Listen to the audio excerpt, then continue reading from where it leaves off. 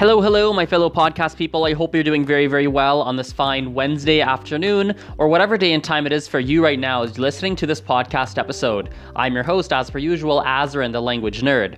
You can find me primarily on Facebook, Instagram, Snapchat, and YouTube, but also secondarily whenever I feel like posting on TikTok and on Tumblr. My username on all these platforms is exactly the same. It is at Polyglot Azren.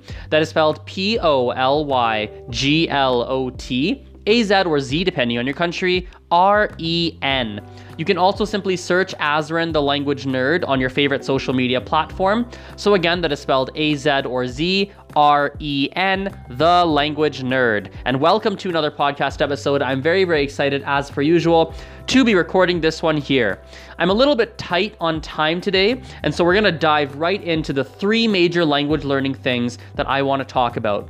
First and foremost, I recently purchased one of those translators. Have you seen them? It's made by a company that is called Ili, I think it is. It's spelled ILI. And essentially it is this like white little device that you hold. It fits easily within the palm of your hand. It's very lightweight. If you want to see a picture of it, just go to my Instagram. I posted a picture, it would have been like yesterday, I believe. So very, very recently. Feel free to go to my Instagram and check it out. But basically what you do is you push this little button on it, you talk into it in English, and it's then going to spit that sentence out and actually speak it for you in either Spanish, Mandarin, or Japanese, depending on what setting you have it on. I've seen a lot of ads for it. I've been seeing a lot of tech and devices and such that are like this, and I decided that finally it was worth actually purchasing.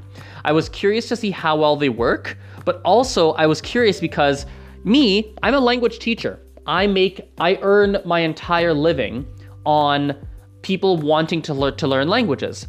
And if there is a technology that can potentially remove the need for someone to learn a language, it's something I have to understand so that I can make necessary adjustments in my work, or I can be prepared for it, or whatever the case may be.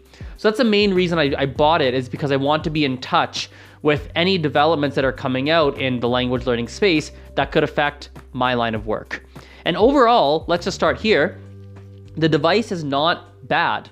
I've not tested it like crazy yet. I've just played around with it. I'm going to be testing it more in depth over the weeks to come.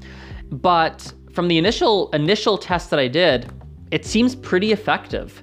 You speak something in English and it spits it out in in Spanish, Mandarin, or Japanese. I speak Spanish, I speak Mandarin, so I can judge those translations. Generally, they're fine. I will say this, the one major drawback from this particular device is that it is only one-way translation. And what that means is that, let's say I'm traveling, okay? And I speak into this little device and I say, I'm looking for the Eiffel Tower, or I'm not French, let's do Spanish one. I'm looking for whatever, blah, blah, blah tourist site. And I say that in English. It's gonna spit that out in Spanish, which is fantastic. But here's the thing, there is no functionality for someone to speak in Spanish and for the device to translate to English. So it only translates from English to another language and not from another language into English, which is problematic, obviously. And so as a traveler, there is definitely a usefulness to it, but only to a certain degree. So I think what would be nice to see is that if there was a two-way functionality where someone could speak in Spanish or whatever language and it translates to English, that would be a very useful thing. And of course, not to mention that let's take a look at this. Let's say you don't speak English. And let's say you're learning English, or you don't speak English, or you speak French and you're looking for French to another language translation. Obviously, in those kinds of scenarios, this particular device is completely useless and does not really work. So overall, like very quickly, just the initial observations of it is for a traveler's purpose, if you're going to Japan or a Spanish-speaking country or like China, Taiwan, Mandarin-speaking country, yes, there is definitely a certain usefulness to it. For the price point, I'm not sure. It's about there's a little over, $215 or $220 US. So for the price point, I don't know if you're just gonna buy it for like a 2-week, 3-week trip. I'm not sure if that's quite worth it, but there is a certain level of functionality. I know for my purposes, it was interesting to me to see that if it worked about 25% better, like for example, if it was slightly more accurate, if there's two-way translation, if it was offered in a couple of more languages, the craziest thought occurred to me is I was like, oh, I'd use this. And that's crazy because I love language learning. But I thought to myself, yeah, I might use this. I might, in a pinch, if I need it, I might carry this little tiny thing around because it's really small, it's easy to carry. Yeah, I might carry that around as a tool, like I might use it. And if I would use it, that means the general population would use it. So that to me was an indication that, okay, if the technology gets to a point where it is really effective and useful and it's not really glitchy and it's offered in more languages, it does work in a two-way kind of way and it really does continue to advance, which my guess is that it will, you know, that's probably going to affect me. I've talked about this various times over the past couple of years on all my social channels, but it's something I continue to keep an eye on. And yeah, I think that kind of wraps up that one particular topic. Another language learning thing, the second thing I want to talk about today was a small little thing that occurred to me earlier as I was driving, is that a lot of people, at least myself, I do this, and I've noticed now that I'm thinking about it, other people do this too.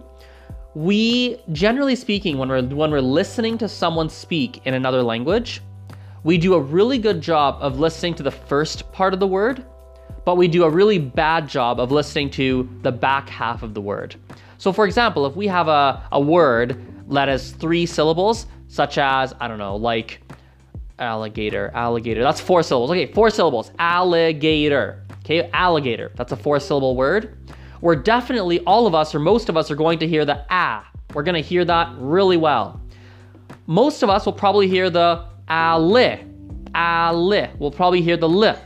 But then by the time we get to gay and by the time we get to tur, like by the time we get to that final syllable, we're gonna have a little bit of a problem. And a lot of us, a good percentage of us, are going to stop listening essentially, and we're not going to clearly hear that final syllable. And so basically the biggest thing I want to point out to you guys here is that when you're learning another language and you're struggling with listening comprehension, I would just strongly recommend that you listen to the end of the word, the ends of all the words, the end of the sentence, the ends of the phrases. Listen all the way through the end. Keep your focus, because what tends to happen is that we listen to the first chunk, we catch it, but then our brain starts to get lost because the sounds are unfamiliar or the words are unfamiliar. And so we spend more time on being confused than we do on anything else, right? And so it's just a really, really big thing that I recommend is you have to listen right through to the end of the sentences, ends of the words, like the very, very ends of the phrases, etc. That's going to be something that really, really, really, really, really, really, really helps you guys a lot. I think similarly, when you're listening right through to the end of the word and you're really focusing on getting like the last chunks of the word and like the last chunks of sentences and not just the initial phases, the other thing that can really help with is that it can actually help with your pronunciation and your overall, the pronunciation and accent when you speak, because you're going to catch certain things in terms of how native speakers are saying things that you previously just didn't hear because you weren't listening for it. So again, big thing that I recommend for you guys. The third thing and the final thing that we're going to talk about today in this podcast episode is something that I completely forgot what it was going to be. I had this third idea that was a really good one, and I don't remember what I was going to say anymore. So shoot. Okay, I remember now. I thought about it.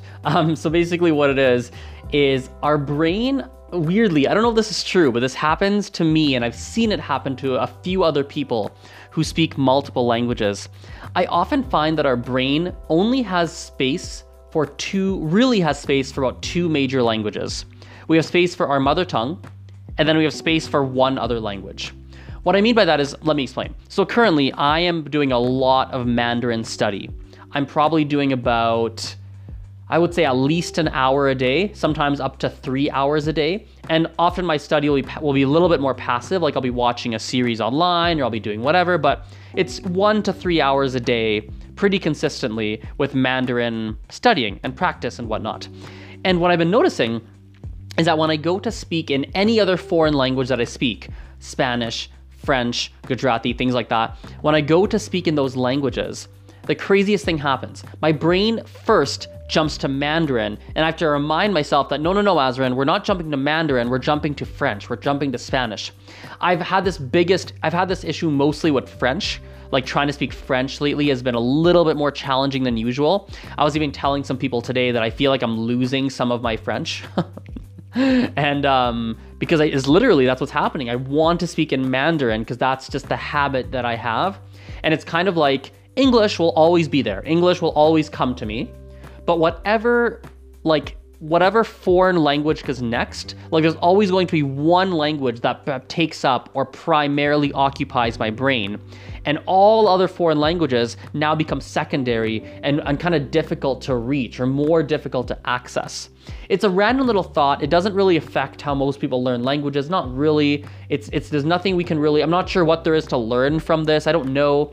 But it is a very interesting thing that I've noticed where, at least for me and a few other people I've seen, not everyone, but I've noticed this with some people, our brains only really have the capacity to focus on our mother tongue and one other language. And everything else, if we're trying to do more than that, it's obviously possible. And of course we can do it. Like I can switch between languages and such, but we can only really heavily focus on so much when it comes to learning another language. So anyway, I know this was a shorter podcast. We're only at 10, 11, 12 minutes. What is it?